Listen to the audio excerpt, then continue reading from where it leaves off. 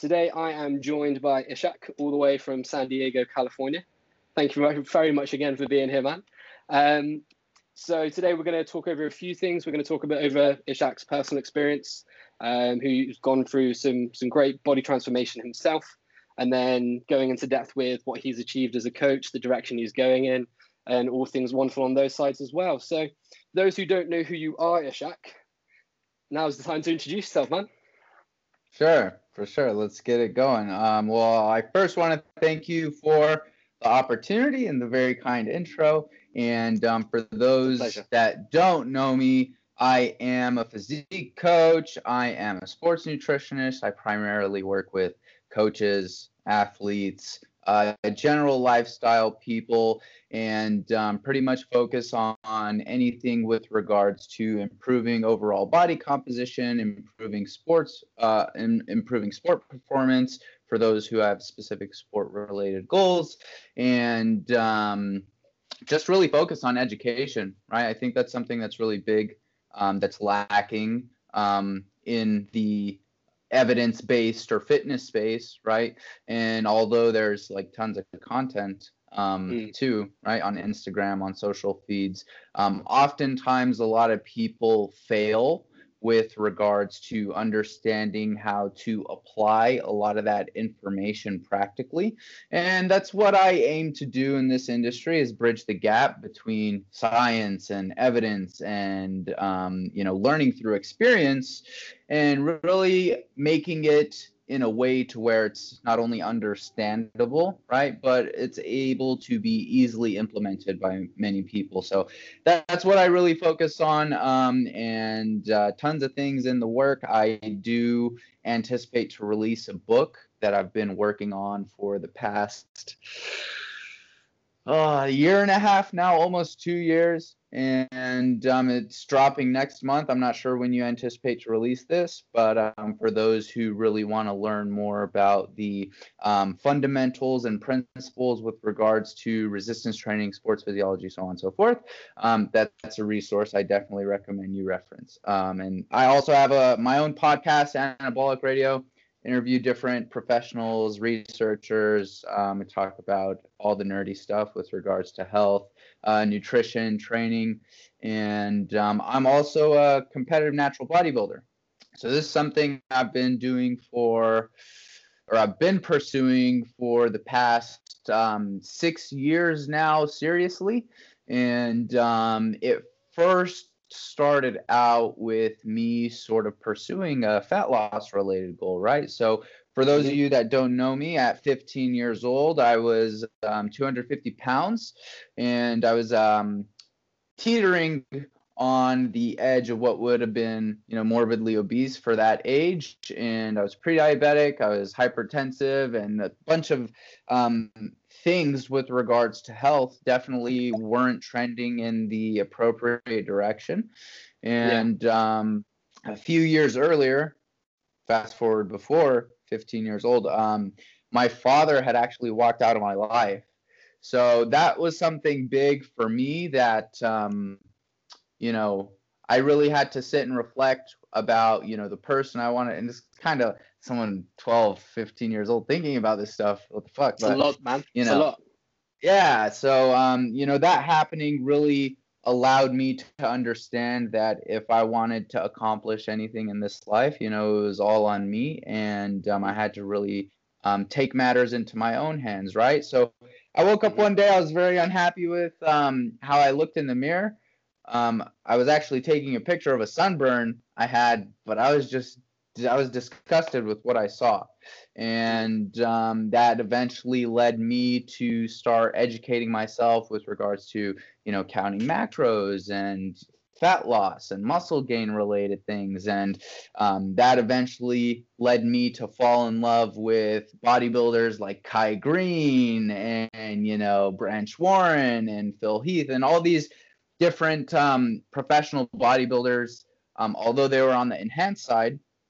All these different bodybuilders that were super big around that time were coming up. I actually found what they did super inspirational. And with regards to me being natural, at the time, because I wasn't ready to, take that jump, or, and in my opinion, taking any sort of exogenous androgen like testosterone or whatever isn't necessarily the most productive thing to do when it comes to long-term health and longevity. So I fell in love with natural bodybuilding. I started following the natural bodybuilding scene. That eventually led me to come across Team 3DMJ. And if you don't know about Team 3DMJ, they are a group of coaches, natural bodybuilding coaches that, they've been in the game for a while, and they're, probably the first group of coaches that really, I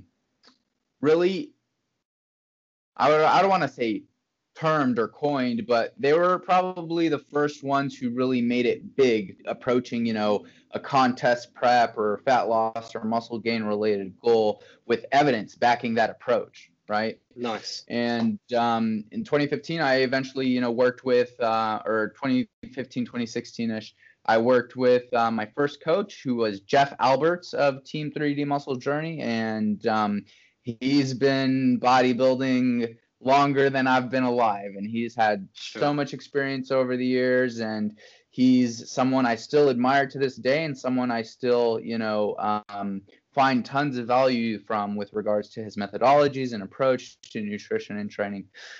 Anyways, worked with my first bodybuilding coach for about a year during my off season, and then I eventually, or during an off season, my first ever, dedicated muscle building phase.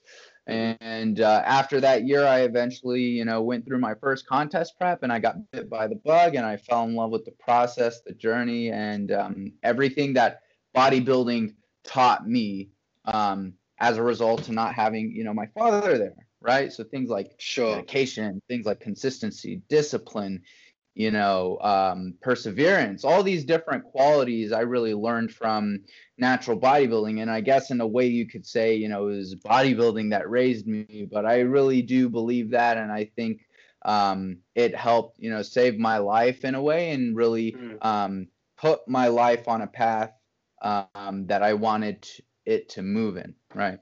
So that's how I fell in love with bodybuilding. That's my transformation. Yeah. That's wicked, man. And it's I'm hearing this story completely fresh as well. So that was a really awesome story to hear, because I can imagine, you being at the age of what you said, 12, 13, when you kind of had this decision to make, with sort of starting to take more ownership and take more control of your life, and knowing that was something you need to do a bit more moving forward. And the fact that, that I'm sure there was, any 13-year-old boy or girl, there was probably a lot of you that didn't even understand where to start with it. And the fact that you turned to something that was massively important for just your overall health and well-being to be something to channel and give your focus on, and you found that from such a young age, is really admirable in itself. So that's a huge credit to you as a person, your own kind of mental strength and beliefs, for sure, man. And Cheers. And no problem at all. It's just, I've just call it how I see it. And you're now in the position that you are because that was a decision you made, and it's very much forged the path that you're going into. And something that I found that kind of really pricked my ears up on multiple occasions was how much you invested time in kind of learning things for yourself, which is massively important. And I feel like people overlook, especially when it comes to nutrition, on a very, very large scale.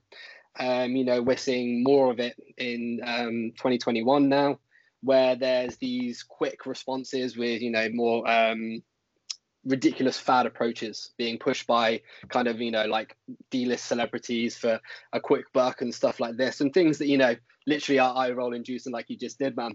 And the issue is that people are looking for a quick fix that doesn't exist with this kind of approach and with just making these sort of changes, and they're not willing to educate themselves further. But I think something going from more of a coaching standpoint that can be even more frustrating is the fact that everyone has an understanding of what will be more of a valuable and a less valuable choice when it comes to a nutrition kind of aspect, right?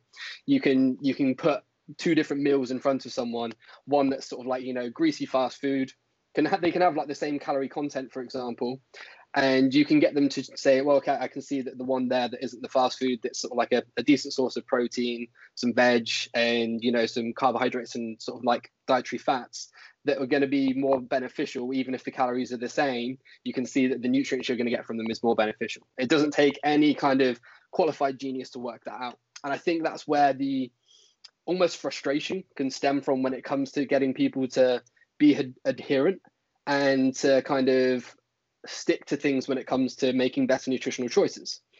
And the fact that, again, you took that upon yourself to learn that at the age of, like, you know, the very ripe age of 15 is fucking huge, man. Like that's awesome, you know, because not many, you know, people of, you know, adult age and over still struggle to make those decisions and actually make time to educate themselves. And that is one of the things that I think is a big downside. But another thing kind of looping into this is you saying about the importance of it being evidence-based. And I found that really interesting about the group of bodybuilding coaches that you worked with and have worked with, about the fact that, you know, they're one of the first people around, you said around 2015, correct?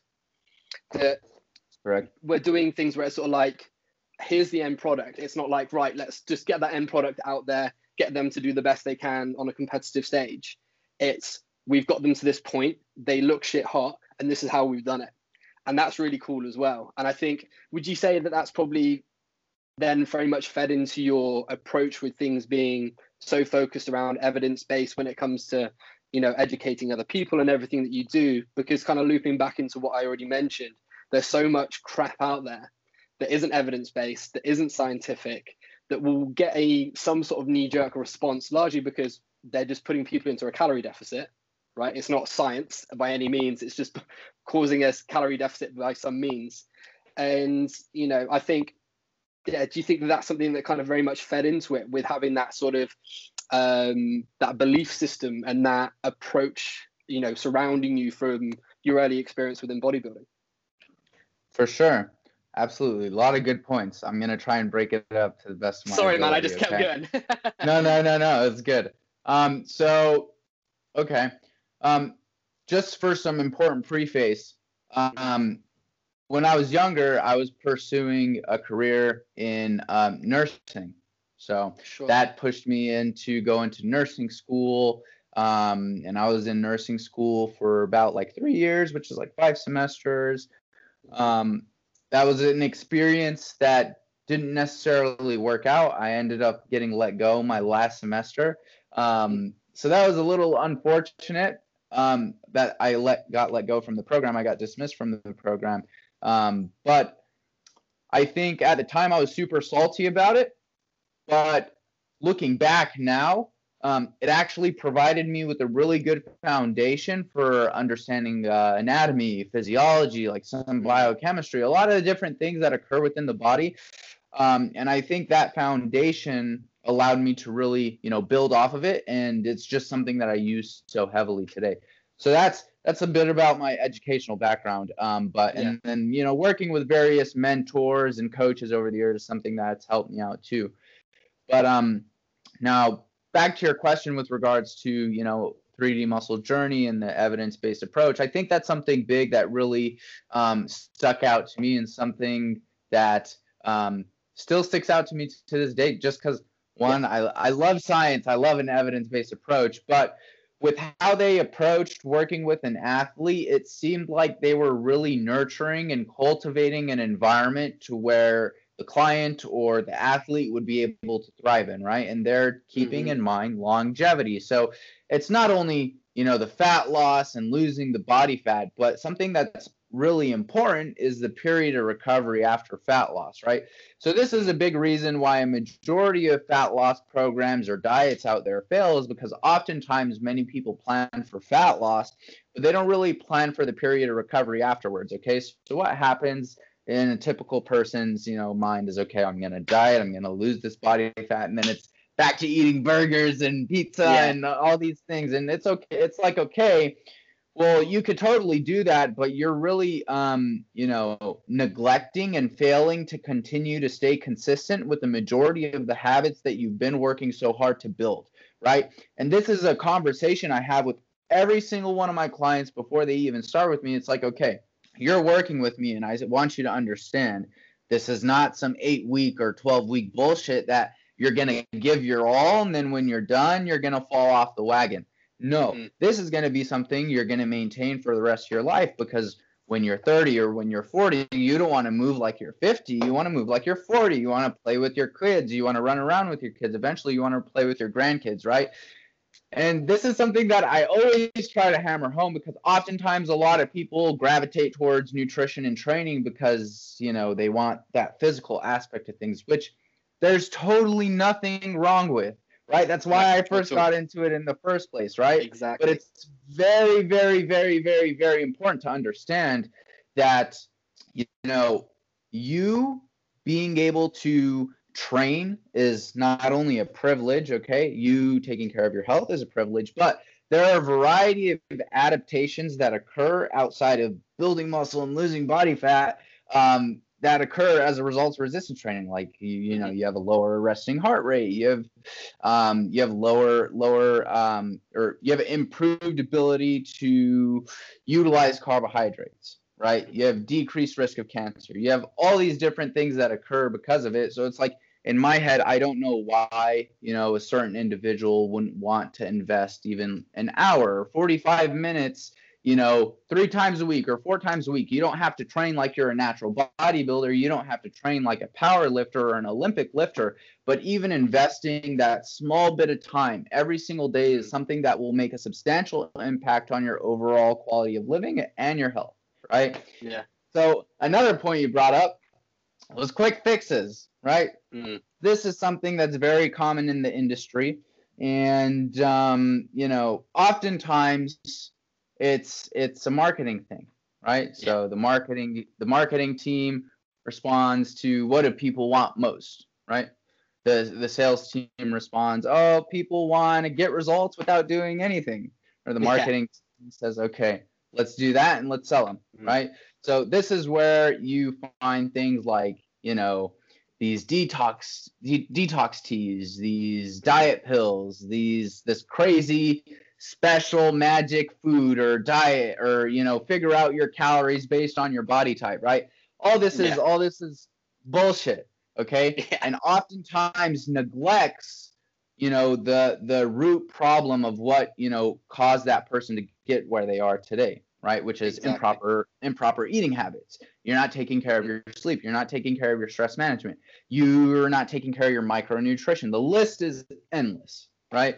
So definitely. I think, quick fixes are always going to be there, but let's say you take a quick fix approach. At the end of that approach, you may potentially not only gain back what you lost, but some more. So like the habit change, behavioral change is so complex, and it's going to far exceed what I'd be able to cover in our conversation right now. Yeah, but sure. Quick fixes are going to be something that really prevent you from achieving that sustainable change that you want to maintain for your life. Definitely. So that's something really big. And you had mentioned another thing about, calorie content between different food sources. Okay. And this is a big thing because, this is a topic I'm super passionate about, because, oftentimes people just say calories in versus calories out, right? Okay. And it's the law of thermodynamics, calories in versus calories out, is a law for a reason, right? If you don't know what thermodynamics is, basically how our body utilizes and expresses, energy from the food that we consume. Okay. Yeah. Now, if calories was all that mattered, then everybody would be eating low calorie and exercising, themselves out of their minds, and they'd get results, right? But it neglects what really allows someone to achieve optimal results, okay? And that occurs as a result of focusing on macronutrients in the right proportion, micronutrients, muscle protein synthesis, nutrient timing, the list is ever expansive with nutrition, right? So I think the message we need to be sending is, instead of saying calories is all that matters, we need to be sending the message that, okay, calories matter, but so do macros, so do micronutrients, so do them proportioned in the right amounts. And the chances of someone achieving fat loss without a nutritional system that supports the proper habit change needed to achieve those results is far less than having, someone having a strategically structured, nutritionally periodized system that allows them to thrive over an extended period of time. Okay. And the other thing too is you don't need to be in a calorie deficit to optimize fat loss. Although, it is optimal, you could still build muscle and lose fat at maintenance. You could still build muscle and lose fat, even in a surplus. Although it might not be as optimized if you were in a deficit, it's still possible, right? So that's something big to take into account. I guess it's just like more important context we need to be adding to the conversation. And context is everything, and it's something that's ever fleeting with social media and the sound bites and these restricted captions, and there's only so much we could try to do, but putting out this message and having these conversations is something that's super important. That's why I also started my podcast too. Yeah, absolutely, man. And looping back to something you said at the start, just with helping and educating others is so important, and just giving people the knowledge that they need to then do with whatever they please, but just knowing that they've got the evidence-based and the correct knowledge, as opposed to the amount of negative stuff that is out there or can be detrimental, as you mentioned, with these fatty approaches and stuff like that.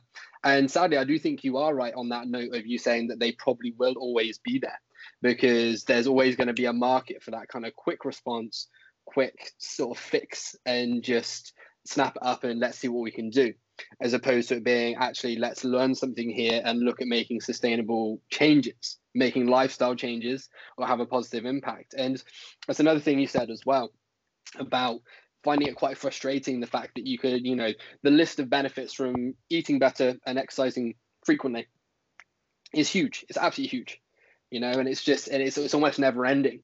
And the fact that some people can't seem to grasp that can be very frustrating. But I think, that comes down to a host of different things that are beyond our probably our time frame of conversation again today, with psychological impacts and stuff like this. But it's a fascinating subject, full stop. As you were saying with the nutrients, and just getting people to kind of grasp the fact that so much spans beyond calories in versus calories out, which seem to be almost the tagline for nutrition. When, over the last kind of couple of years, maybe back in sort of like mid 2019 to like early last year, there was a couple of fitness professionals that was, all it is a calorie deficit. It's like, well, yes and no, like there's a lot more to it than that.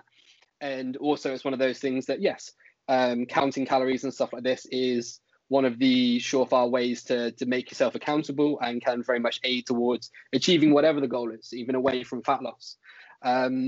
But it's one of those things that doesn't always work for each individual. And as you said, it's the context of how you want to apply this to the individual to make it work for them as well, which is massively important. But it is something that I think is still massively overlooked. So I'll just either be in a deficit, or I'll work to whatever I need to be, and then otherwise I can just fill the meals and the actual numbers with whatever I fancy. So, well, technically, yes, you can, because as you just said, that's the black and white of it. Sorry. But at the same time, that doesn't mean you're going to be getting the best from that. You need to ensure that the quality of what you're putting in is massively important. So would you mind if I kind of dove back a little bit to the moment when you decided, like, okay, right, I want to make a change. I want to have a look at doing something about the way that my body is at the moment. When it was around 15, you said you wanted to first make that change, right? And kind of the thought process and how you approached that, because I'm guessing largely to begin with it was off your own back. Is that fair to say? Yeah. So how was that for you? Like how did you approach that? Because there'll be many people either watching or listening to this that may be in a position sort of like, cool, I want to give this a go, but either I can't afford to invest in a coach, or like I don't know where to start, because it can be a minefield. For sure, absolutely. So I'm not really too sure about how I approached things back then, and yeah. I reckon how I approached things then weren't as optimal as I approach things now. Okay. For sure, man. It was And knowing the what you knew, reason right? why, yeah, I just approach things based on what I knew, right? And so more time, more experience, more learning lessons along the way, I eventually know way more than I did back then, right? So, for anyone who has a body composition or, fitness related goal, there are a couple of things, you could do to really ensure you're getting maximal results. Okay. So this is a fat loss related goal, right? Yeah. Or yeah, okay. So I think the first thing that's really important is your environment. Setting your environment up for success is, something that's really important. So let's say, for example, you don't have, a good support environment, right? Or you're keeping things in your household that you shouldn't keep in your household because you're gonna go balls deep on the full package, right? Of wafers, or or jar of peanut butter, jar of Nutella, whatever, right? So setting your environment up for success is something that's really important too.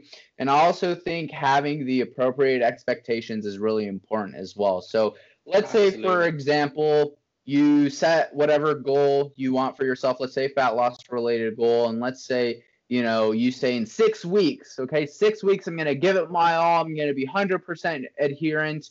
And by the end of those 6 weeks, you anticipate to see shredded 6-pack abs, okay? 6 weeks come and go, and you're not going to see a 6-pack shredded abs, right? So that is an inappropriate expectation for that goal that you set out for yourself, right? So this is what's called an expectation reality mismatch. Okay. And this is something that, is very common with people who don't know any better. There's nothing wrong with having these expectations, but it's awesome that you want a 6-pack. It's awesome that you want a bigger ass, whatever goal you set out for yourself. But at the same time, you need to have realistic expectations for how long it's going to take you to actually achieve that goal based on your starting position. So, that typically entails setting both short-term and long-term goals that that are not only realistic, but that are able to keep you motivated and stay consistent along the way. Okay. So expectation management's another big one. I think, depending on your approach, it should fit your dietary preferences. Okay. So keto, paleo, if it fits your macros, whatever popular diet you want to name, okay? Yeah. It all works based on what I had previously mentioned, which is the law of thermodynamics. Okay, calories in, calories out. Now, there are advantages in different types of dietary approaches, right? And that depends on the context of the individual, right? But at the end of the day, okay, you should enjoy what you're doing, okay? You should be eating things that are nutritious, things that are minimally processed. You should be having a sufficient amount of protein, being, anywhere from 0.8 to 1.5 grams of protein per pound of, you could either do body weight, but me personally, I like calculating protein intake based on lean body mass. Protein intake is really important. Dietary preference is really important, right? And you could still, enjoy some of those unconventional foods. So let's say 90% of what you're consuming is minimally processed, wholesome, micronutrient dense foods. Then the other 10% of your calories, macros, whatever, you could allocate to some of those unconventional foods, being, ice cream, pizza, whatever the case may be, right? And this is something that's really big too, because people are like, oh, I could have pizza and ice cream. I thought this was good food and bad food, right? That's another conversation we could get into. There's no good foods or bad foods. There's just foods that provide you with more or less micronutrient content, right? So eating quote unquote clean, wholesome, minimally processed foods isn't necessarily better or worse, but it's oftentimes the smarter option to gravitate towards when it comes to managing hunger, satiety, ensuring you're getting sufficient fuel to perform and recover for your training sessions.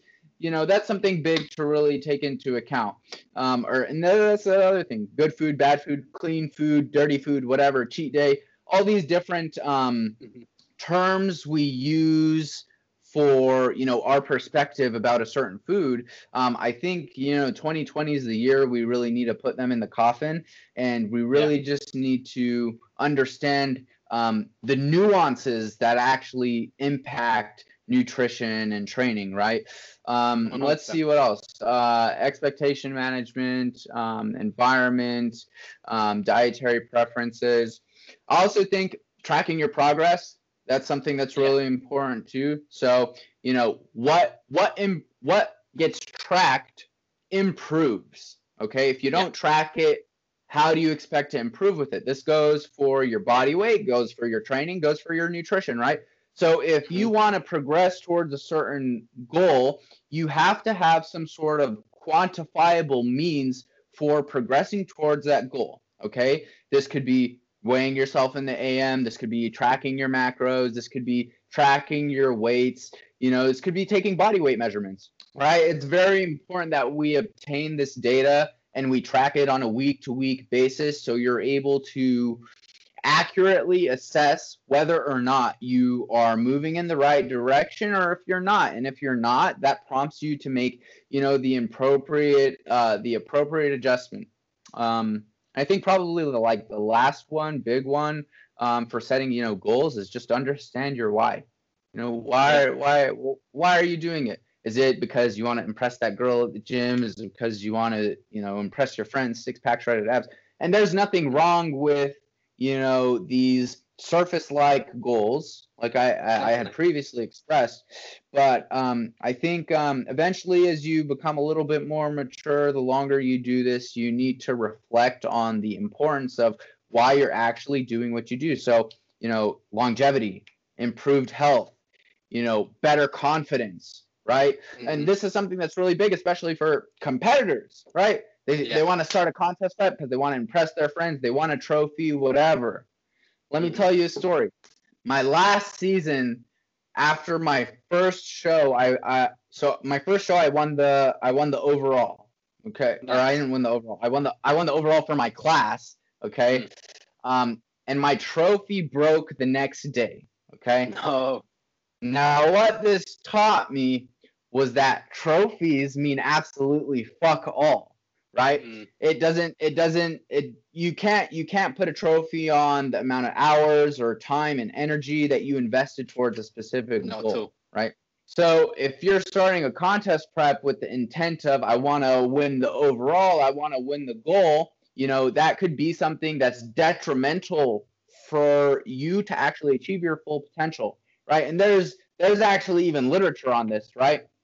Oftentimes people who approach their goals with, a process oriented mindset rather than a goal oriented mindset, achieve their goal more than the people who, just, they want the end result. Right. Because that person who's process oriented, they're focused on all the little things they have to do every single day, like a checklist, okay? Yeah. Check my nutrition, check my sleep, check my training, check my steps, check my stress management, all these different things, right? And then doing that on a day-to-day basis eventually compounds and accumulates and takes them to a place where they want to be, right? Momentum, man. Absolutely. Momentum. Absolutely. Yeah. For sure. And this is something that I would like to skim the surface a bit with you as well, is the psychological element and impact that can certainly come around any kind of competition, but especially when it's so heavily focused on the way that you look and how exposed you essentially are, just in every aspect when it comes to physique competing. And the people that I know quite closely and have been involved with closely that have done this previously, and something again kind of looping back into a topic you mentioned earlier on that I think is massively important, is first of all kind of the impact of coming out of that after you've been in a very extreme kind of restricted state when you're getting up to like competition ready, right? And I've heard of a few cases of people that I know relatively well who have kind of been left a bit high and dry with this, and sort of come out the other side of it and been like, I don't really know what I'm doing here. And of course, that's completely on the coach and on their know-how. Sorry to cut you off. What's fucked up is that's something that's very common in this space. Yeah, and I was wondering because the few sort of like accounts of it that I had heard from kind of people relatively close. I was wondering if it was something that was quite common, and whether that's something I hope that you haven't, but it's something you've experienced yourself, or nothing that I've personally experienced. It's something that prospect clients definitely tell me it's something they experience. It's something I hear so many horror stories, man. It's very, very disheartening, especially for someone who takes what they do like very, very seriously, right?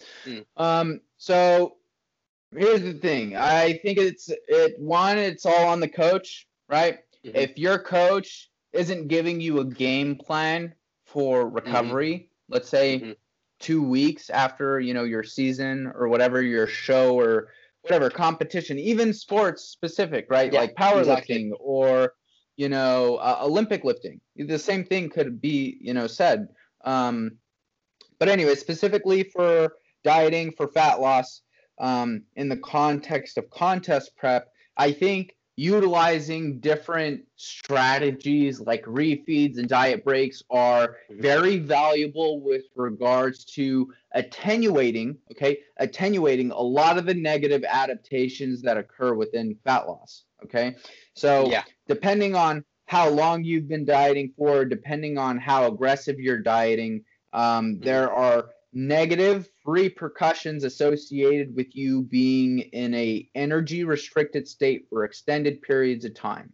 Okay, so intermittent energy restriction using things like refeeds, diet breaks are very important means for us to break up those, super focused, I'm in an energy restricted state modes. Okay, refeeds and diet breaks are beneficial for preserving lean body mass, right? And they're also beneficial for improving training performance, improving recovery, improving leptin and ghrelin, which are two massive hormones that regulate your appetite and satiety. And they're also beneficial psychologically too, right? So, when you've been dieting for a while, having 1 to 2 days where you're able to consume a little bit more food than you're typically used to, not only is it beneficial on a psychologically, but physically, and there's a bunch of positive things associated with it, but especially psychologically, right? Because you're no longer restricted, you're able to enjoy a little bit more food. Maybe you go out with your girlfriend or whatever, you have some frozen yogurt, right? That's something that not only keeps her happy because he's not fucking eating all his pre-prepared meals, this, that, and the other, right? But it's something that really helps psychologically too. This is another thing that I didn't really mention, but if you have a significant other and you're in a contest prep, learning how to manage that is super important, because you don't want to potentially risk, losing that person that you care so much about because you're so focused on your goal, right? So that's something big to take into account. Now, with regards to contest prep or fat loss recovery phases, there's two different approaches that really stand out. So the first one is the reverse dieting model. Okay. So the reverse dieting model, let's say, we have someone who's eating, 1,700 calories at the tail end of their prep. The reverse dieting model slowly implements calories on a week-to-week basis within an 8-week time span. Okay. Now, my issue with that, and I don't have an issue with it, okay? So let me rephrase what I'm saying, because it works. It just depends on the context, right? But I would say the caveat to this approach is that it keeps you in a deficit after you got done competing for up to 8 weeks, right? Whereas the second model, which is called the recovery diet, okay, which is actually coined by Team 3DMJ. They came out with this back in 2015, 2016. But the recovery diet model, so you already have a general, or you should, or your coach should already have a general idea of where your theoretical maintenance lies. Okay. Sure. So after you got done dieting 1,700 calories, you're automatically going to increase your calories back up to maintenance, because the show is gone. There's no reason to maintain sub 10% body fat, right? Because being super low body fat's not good for your health, FYI, for anyone listening. So we'll talk about it. But anyways, The recovery diet, okay, you automatically increase your calories up to maintenance. There are so many benefits we get from, increased food, especially at the tail end of the diet. But, you're back up to maintenance within that 8-week time frame. Your Sure. goal should be to gain 10 to 15 pounds of body fat back, okay? Mhm. So now for a very important context, contest prep, bodybuilding, whatever, shredding to super low body fat percentages is not good for your health. And I want this to be very, very clear. It's very detrimental to you psychologically, right? You start to potentially develop signs and symptoms of body dysmorphia, right? But sorry, brain fart. It's not That's healthy. right. Oh, your hormones also take a hit too. For All males, out, yeah. testosterone significantly goes down. For females, you could potentially experience amenorrhea, which is loss of your menstrual cycle, which is not a normal thing. And it's very important, at the tail end of a diet, fat loss phase, contest prep, whatever, that you gain back body fat at an appropriate rate, okay? Gain back body fat at an appropriate rate. So, you're switching your gears from trying to be as lean as possible to gaining back body fat to perform better, to recover better, and to just live, a happier life, right? So, like, I don't know of anyone who, likes dieting for weeks and weeks and weeks and weeks and weeks, and they can't go out and, enjoy dinner with their friends or their girlfriend or whatever.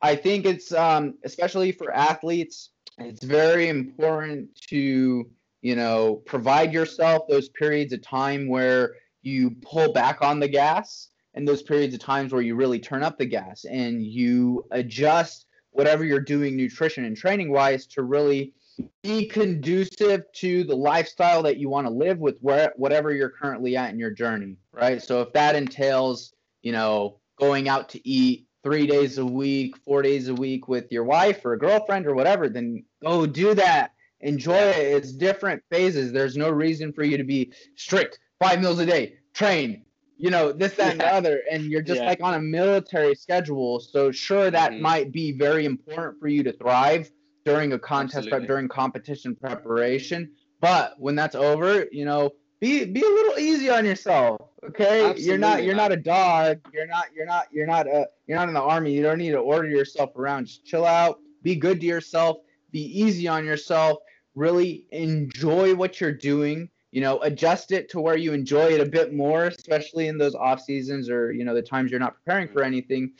And you'll find that, you progress easier over an extended period of time. So another thing, oftentimes a lot of people are very short-sighted with what they want to accomplish, right? And they're very, quick, like we previously spoke about, quick. I know you want abs like yesterday, but just relax, okay? Just relax. I think it's very important to think of it as a lifespan, So me being a natural bodybuilder, I know I'm not at my peak potential at, 23. I'll probably be at my peak potential at the tail end of my 30s. You know what I mean? But with that in mind, that keeps me like motivated on improving until, I get to that period of time. Right. So that's something big to take into account.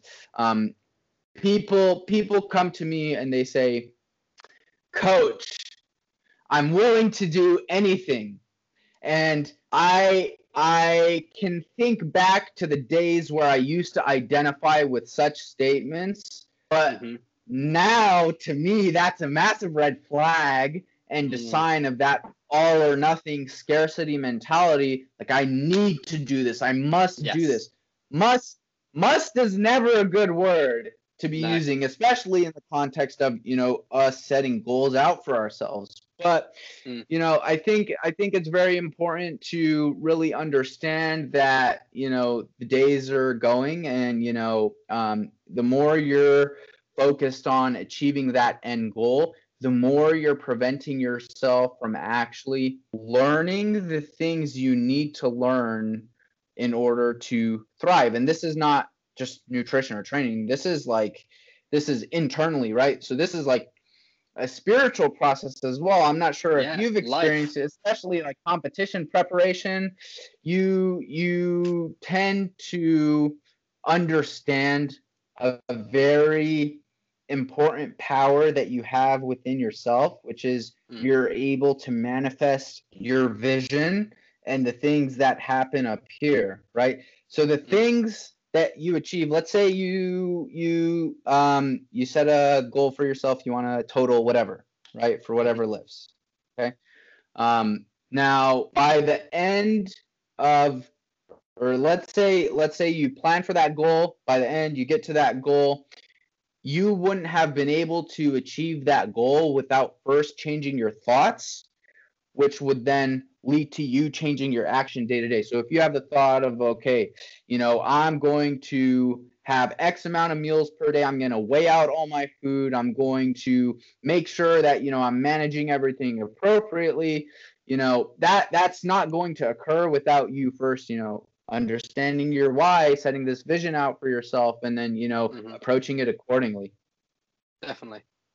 And so many great facts that you've brought up there, and loads of really, really good thought-provoking bits as well, Ishak. So I really appreciate that. And it's one of those things as well that you mentioned with kind of just mindset behind things, being sort of focuses and goals, and the larger scale.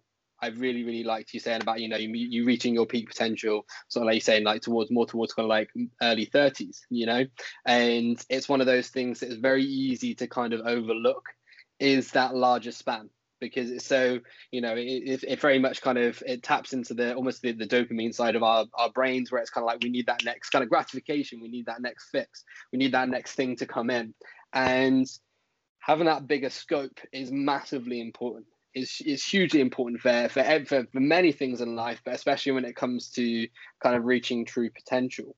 And I like to call it big picture thinking. I picked it up from Jeff Alberts, 3DMJ.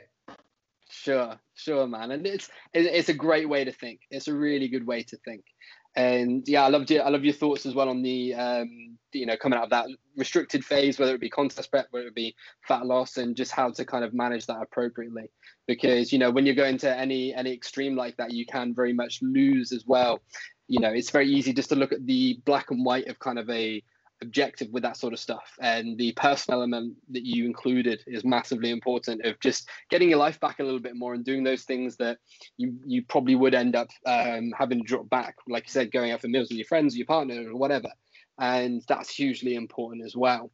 So how and when in the timeline for you then, Ishak, did this all start to feed into your aspiration and kind of desire and love for coaching and helping other people kind of achieve things that you've gone through and just passing on the knowledge? It's a good question. So I could not step on stage again and I'll be totally content with it, right? And that's because what I've managed to learn through the contest prep itself, which is, achieving your best self, right? And achieving your best self doesn't occur until you put a lot of time and effort and consistency and you're on it, right? But, while you can, in the context of contest prep, while you could achieve your best self physically, there are other aspects of your life in which you could achieve your best self in, whether that be financially, whether that be with your relationships, whatever the case may be. So that's something big that contest prep, my last contest prep, really allowed me to realize. And back to what I was saying, I could not compete again and be happy, because that's the realization that I've had. Like it still gets me going. I'm still passionate about it, but I'm more so right now with where I'm currently at with my current journey. I'm more focused on educating others, right? I have immense passion for teaching other people nutrition, training, and through the course of writing my book, I've actually fallen in love with biomechanics. That's probably one of my most liked aspects of resistance training, just because there's so much thought that goes into it, and eventually I want to get to a point, well, hopefully, fingers crossed, knock on wood, when this situation with lockdown and everything blows over, be able to travel again. Can't wait to go to the UK for Body Power. And I plan to do workshops too. Workshops about whatever, nutrition, training, but I want to do in-person workshops because I think there is tons of value to be gained out of educating people in person that I can't necessarily do in an online setting, right? And it's more personal too, right? You're actually seeing these people's faces and you're building relationships with them, right? So that's the other thing. Definitely. And I love what you said about biomechanics as well, man, because it's something that over my years of coaching, I've gradually fallen more in love with as well, because it's more so than just kind of the understanding of it. They kind of the crossover to how it makes it so relatable to each individual and each individual that you work with and getting the most from their movement. I find absolutely fascinating. I love it, because no two people are designed to move the same, nor should they. And that comes completely down to their biomechanics and their bone structure. So it's one of those things that it does go, very much into the anatomical and sciencey aspect of what we do as coaches. But at the same time, it has that strong crossover to real life and each individual, which I really, really like. So you with your first comp, then you said that was around 2015. Sorry, 2015. Sure. Were you coaching at the time then, or was this prior to you coaching? So around 2015, I was not coaching.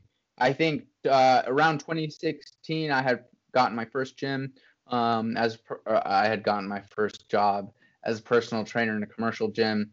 Sure. I did that for about 6 months before, I decided to pursue nursing a bit more seriously. And during that period of time, I actually coached people for free. So I coached people for free throughout my entire, nursing school up until I got out for about another year.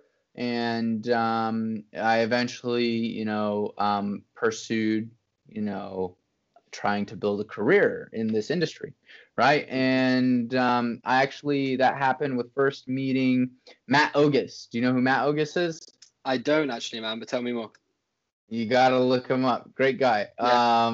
Shout out to Matt. Anyways, I had first met him in 2016, and he was a big, big at that time in natural bodybuilding and fitness space. He was one of Gymshark's first athletes, along with I probably seen his face then for sure. Yucky Lovato, yeah, and shout out to Yuck. And anyways, meeting Matt and him believing in me was actually probably one of the first steps that allowed me to start believing in myself.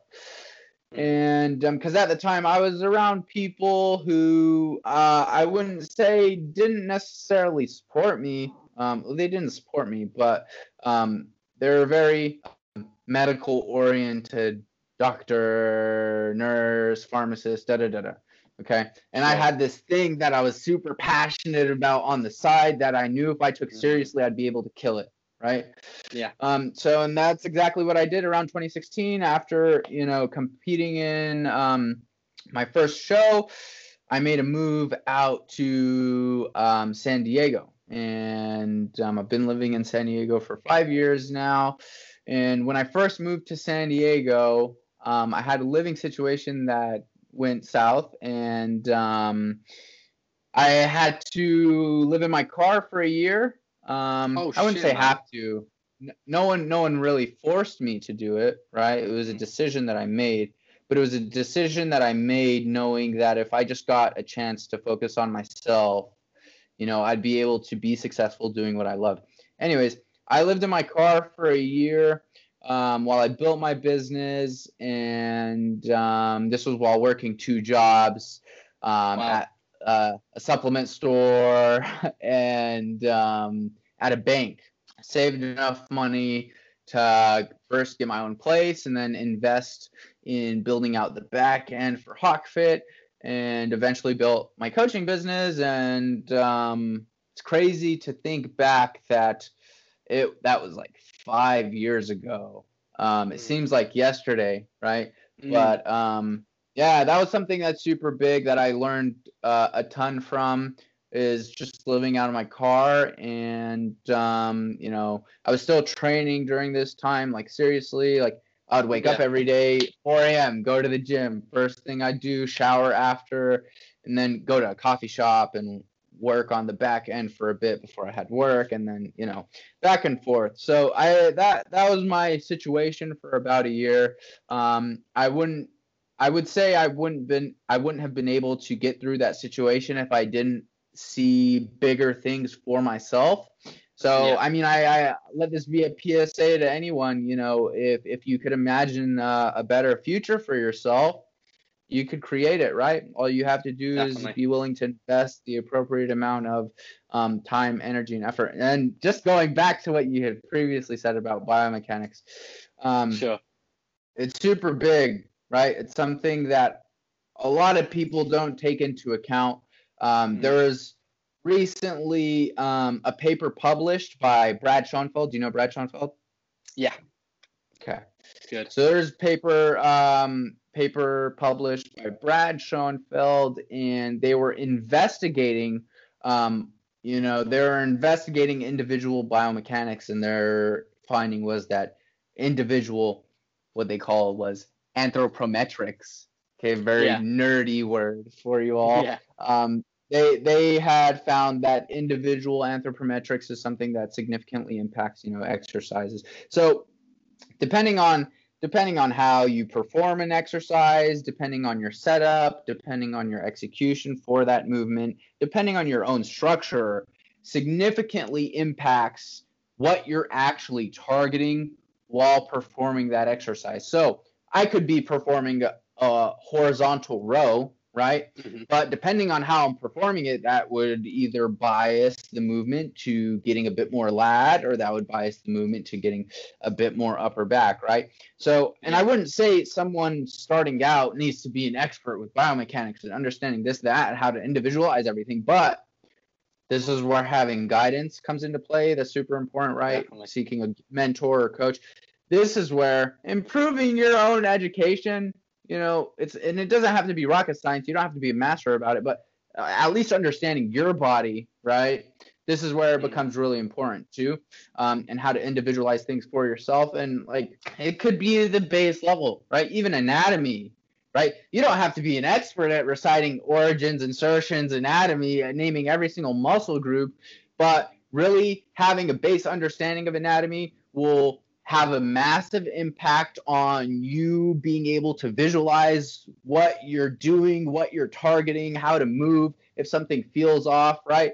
That's something big too. You don't have to be an expert with your anatomy, but having a base understanding will likely allow you to train a bit more efficiently and effectively. Absolutely, man. Absolutely. And again, something that you've included multiple times is just educating yourself. And it's one of those things that, either educating yourself or being educated and helped out by a coach or a mentor, as you mentioned.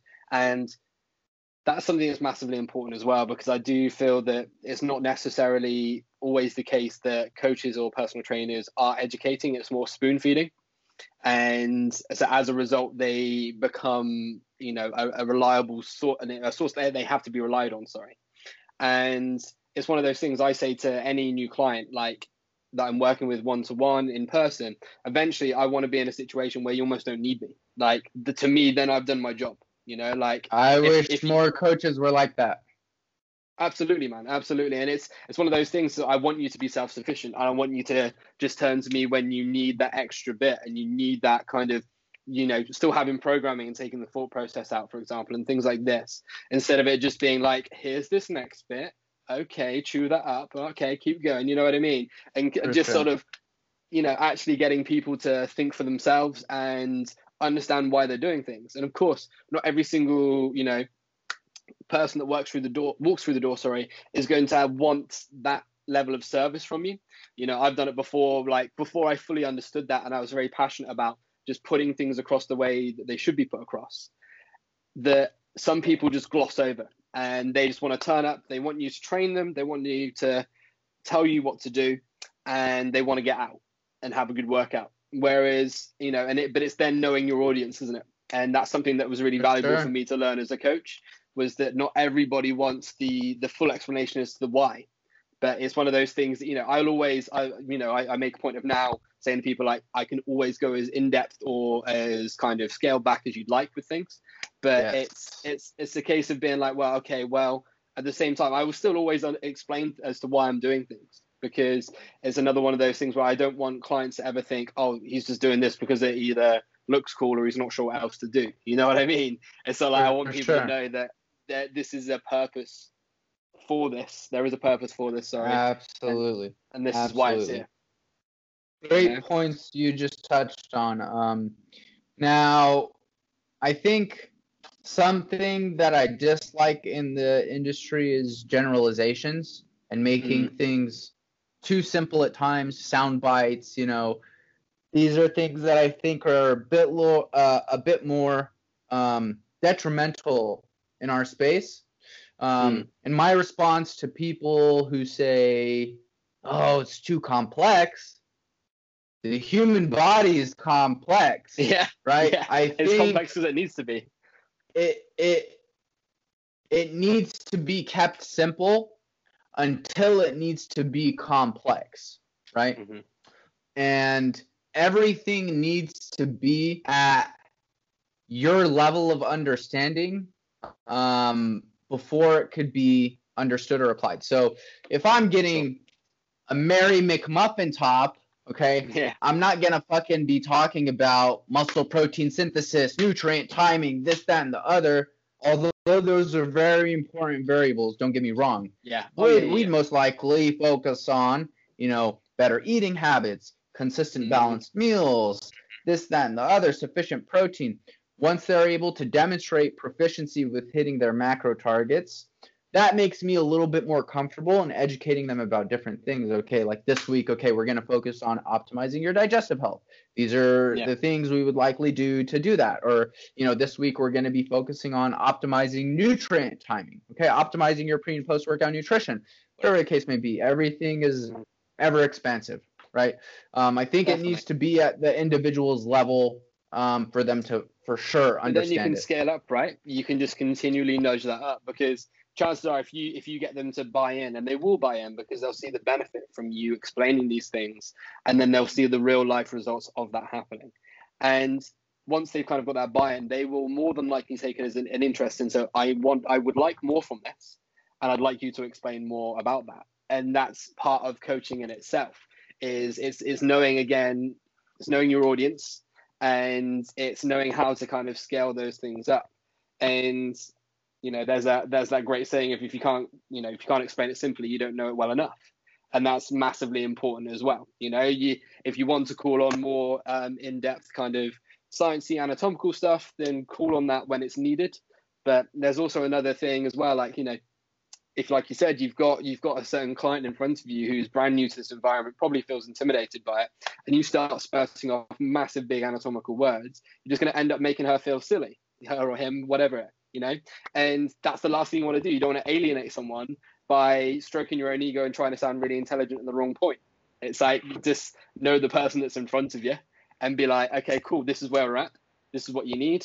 It doesn't need to be any more complicated than that. And then, like you said, it's just, you've then opened up the avenue of just gradually scaling up and Absolutely. Kind of getting that further education in as you go along. Absolutely. Levels. It's not rocket science. It doesn't have to be rocket science either.